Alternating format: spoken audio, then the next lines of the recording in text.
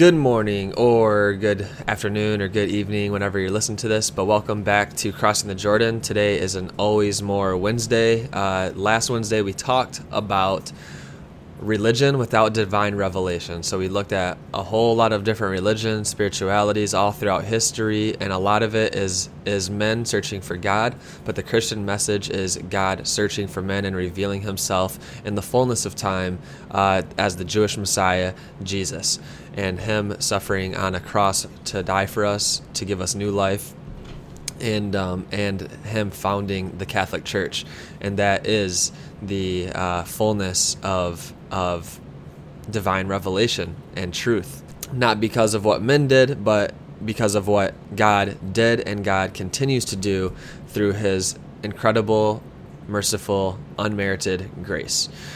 So today I want to talk about what happens when you don't have the magisterium. The magisterium is the teaching authority of the church. And first, I actually want to clarify or make clear the distinctions between the Word of God and Scripture and tradition and the church and how they work together. And they're not supposed to be separated. And I think this will be a really good learning point for both Catholics and non-Catholics. We talked previously about both of those topics in previous series and episodes, talking about Scripture, tradition, and the church and the authority of the church. And I think this will help a lot of non-Catholics and a lot of Catholics, actually, because a lot of times those the Word of God and church get like pinned against each other, but they're intertwined, and you can't separate them, and that's what this whole episode is going to be about. But I want to clarify, because I think a lot of Catholics tend to say, well, we have the church, and so therefore I don't need to read the scriptures or anything like that.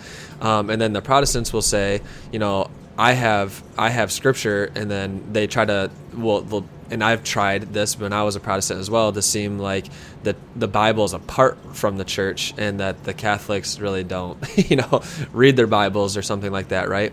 But no, and I think this is going to be really helpful. In Catechism paragraph 86, it says, "Yet the magisterium is not superior to the Word of God, but is its servant." So who has all authority?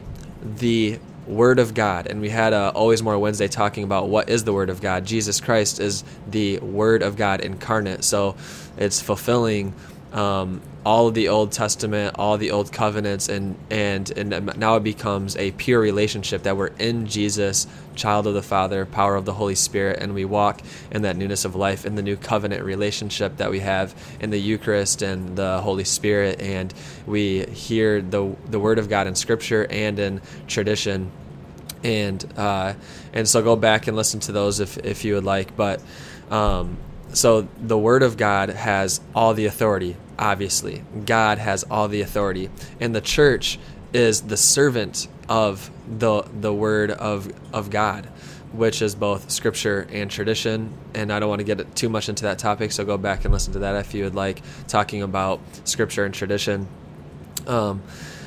But just like when we talk about the authority in Scripture, and of the church in Scripture, where it says, in 1 Timothy 3:15, that the church is the pillar and bulwark of truth. Well, who is truth? Jesus. So it's the church founded on the apostles and the prophets that is the servant of the Word of God. So it's its servant to teach the truth, and so it's a guiding mechanism of the Word of God to protect, to guide the faithful, so we don't have to wonder what is true and what's not, and to properly interpret Scripture and tradition based on how the magisterium has taught for 2,000 years. And that's why tradition is so important. But anyways, I thought that'd be a helpful clarifying point. And so with that, let's get into today's topic of talking about what happens when you do not have that magisterium, that teaching authority of the church. And we're gonna see at the end that you lose both tradition, and you lose, even get to the point of losing Scripture itself. And you lead all the way to heresy of all the things that Christians, the foundations of Christian beliefs, in that process. So when you first look at the beginning of history, you work from beginning to end on how faithful the church is being the pillar and bulwark of truth is at the very beginning they didn't have scripture. It was the apostles' authority that Jesus gave them that was their teaching body, and we see all of that in scripture in our previous episodes that we've talked about. But in the very first century, they had to, in Acts 15, they had to go to the church that was founded on Peter and Matthew 16, and given to the teaching authority as well, the other apostles in Matthew 18, where when people have a disagreement or they can't come to a decision, what do? Jesus tells them to go to the church, and that church can't be invisible because he tells them to go to a church to declare the truth. And if they don't listen to the church, he says, then treat them like a pagan, to excommunicate. So, and we see that exact same thing happening in Acts 15 when even Paul cannot sway anybody about if Christians need to become Jews by being circumcised and following the law of Moses and all the dietary rules and all of those things. But what do they do? They go to the church, and Peter stands up and declares the infallible truth that you do not have to become Jewish to become Christian. And so that happened. That was infallibly, and that's where we actually get the word dogma, where they decided dogma. And then we see that happening in the very first few centuries, and it wasn't until the 3rd century where every single thing that every Christian, we all take for granted now, is people died over these heresies. But these heresies where Jesus wasn't divine, they attacked the Trinity, they even attacked Scripture, they did all these things, and it was the church that said, no, Jesus is one person with two human natures, but hypostatic union, you can't separate the two. He's not two persons. He has a human and a divine will.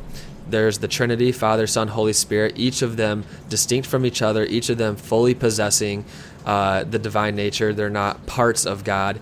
And there was the church that came and said and closed the canon at the end of the 4th century in the late 300s to say, these are the Old Testament scriptures, here's the New Testament scriptures. And there was a lot of those letters that were being read in mass, so they used tradition. They said, and you can see that in the very 1st and 2nd century.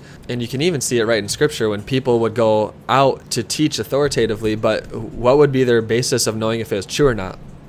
Are you from the apostles? Are you from the authority that Jesus started, that serves the true tradition that Jesus has handed on to the apostles, right? So we see this all the way from the beginning and how the church has always been faithful, not because of human beings getting together, but because those human beings getting together on the authority of Jesus Christ to teach matters of morals and faith, and that would be guiding and always be the pillar and bulwark of truth. And so you see down through the centuries the church being faithful, teaching the exact same things that were believed from the beginning, but then dogmatically defining it later based on people attacking the truth or attacking the nature of Jesus or understanding of God and the revelation of God. And people were arguing, guess what? From Scripture. They thought they were interpreting Scripture right, but the Scripture always needs to be, the Word of God, written and oral, needs to be fit in to and to be served by the magisterium of the church, to be led by the church that remains faithful to the Word of God and tradition and Scripture. So, and we see this happening now, where heresies are repeating themselves because we're breaking off from the magisterium, and then what happens is you lose tradition.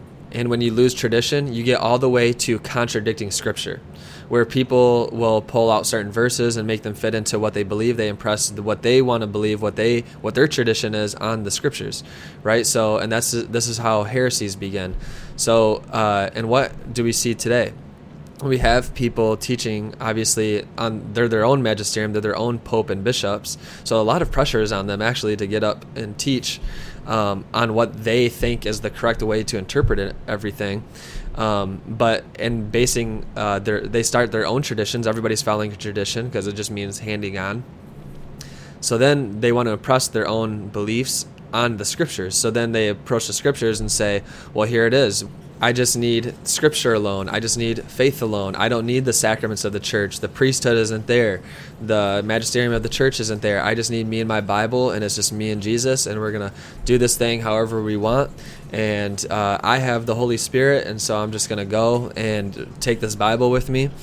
And so those are traditions of men. Those were started by men, and it gets all the way to the point where it's attacking. It's the heresies that were battled with in the first 4 centuries, even of the church, that is foundational to the Christian beliefs that are now being repeated again. So what do we have that started in the 17th, 18th century, where even there were churches that they believed to be Christian, but they wouldn't even believe that Jesus is divine. We have the Jehovah Witnesses today that they carry their Bible, but they don't believe that Jesus is God, and they have to work their own theology into the Bible.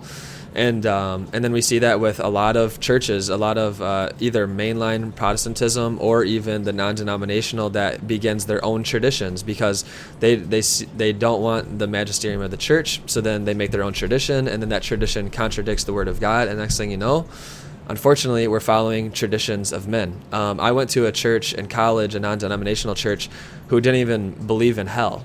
They taught that God is love, and they couldn't figure out a way in their theology to bring together the goodness of God, but the existence of hell and the existence of Satan. But then right in Scripture itself, you have Jesus he's the one who talks most about the reality of hell and Satan and demons and all of these things that people don't want to fit into their theology. And that is both on the faith side, where just beliefs about Jesus, beliefs about the afterlife, beliefs about this life and the sacraments, or what we need to do to be saved. And it is just a testament of showing that Scriptures were never intended to be, well, here's exactly what you need to believe. Jesus didn't write anything. He didn't say anything like that. The apostles didn't write anything that we're closing everything before we die. We're going to write down, and that's the only thing that is authoritative. No, they gave this teaching authority onto their successors that would be faithfully handed on to the next generation of the church. And so, as we have seen today, from the very beginning, after Jesus' death, the resurrection, and ascension into heaven, he gave authority to the apostles. And from the very beginning, it was always going to the magisterium, who faithfully transmitted the word of God to the Christian people. And that's exactly how Jesus set it up. That's how it's been for 2,000 years in the Catholic Church. And we have seen throughout all the 2,000-year histories of the church where people, when they would fall away from the magisterium, they would fall into heresy and fall away from the fullness of truth. And this is what we see happening time and time again today, where people would be their own magisterium. They would come up with their own traditions, and they would contradict even Scripture itself. And they will teach and have false ideas about faith and morals, and they would lose the sacraments. And that's actually how a lot of people come into the church, is all these Protestant pastors who love Scripture. They have a tough time reading pieces of Scripture where it says you need to eat my flesh and drink my blood. You need to baptize with water and spirit, and you need to go. The church is the pillar and bulwark of truth. They talk about suffering and all these things. It's actually how a lot of people end up going to the Catholic Church, because they're trying to. They already have this theology that they impress upon the Scriptures, but then when the Scripture speaks, it's not like their theology, so they have to work around it somehow. And then they ultimately see that no, the truth is already found in the one holy Catholic and Apostolic Church that Jesus founded. I don't need to rework Christianity. And so Catholics, read the Bible. It is the Word of God. Read Scripture. Read the Catechism. Read the lives of the saints. Know your faith. Encounter Jesus in Scripture. My Protestant brothers and sisters, come and see the beauty, the goodness, the fullness of the Catholic faith, which is the fullness of the new covenant lifestyle in Jesus that He established, that He guides, that He leads into all truth. And you can bring everything with you into the Catholic Church. The Catholic Church isn't less, it's so much more. It is incredible, it's life-changing, it is life-giving. And it is what Jesus established and positively and actively desires all of us to be a part of, that new covenant family in the church of God, the bride of Christ, the kingdom of Christ, and the body of Christ. Come into the fullness of the way, the truth, and the life in Jesus' one holy, Catholic, and apostolic church.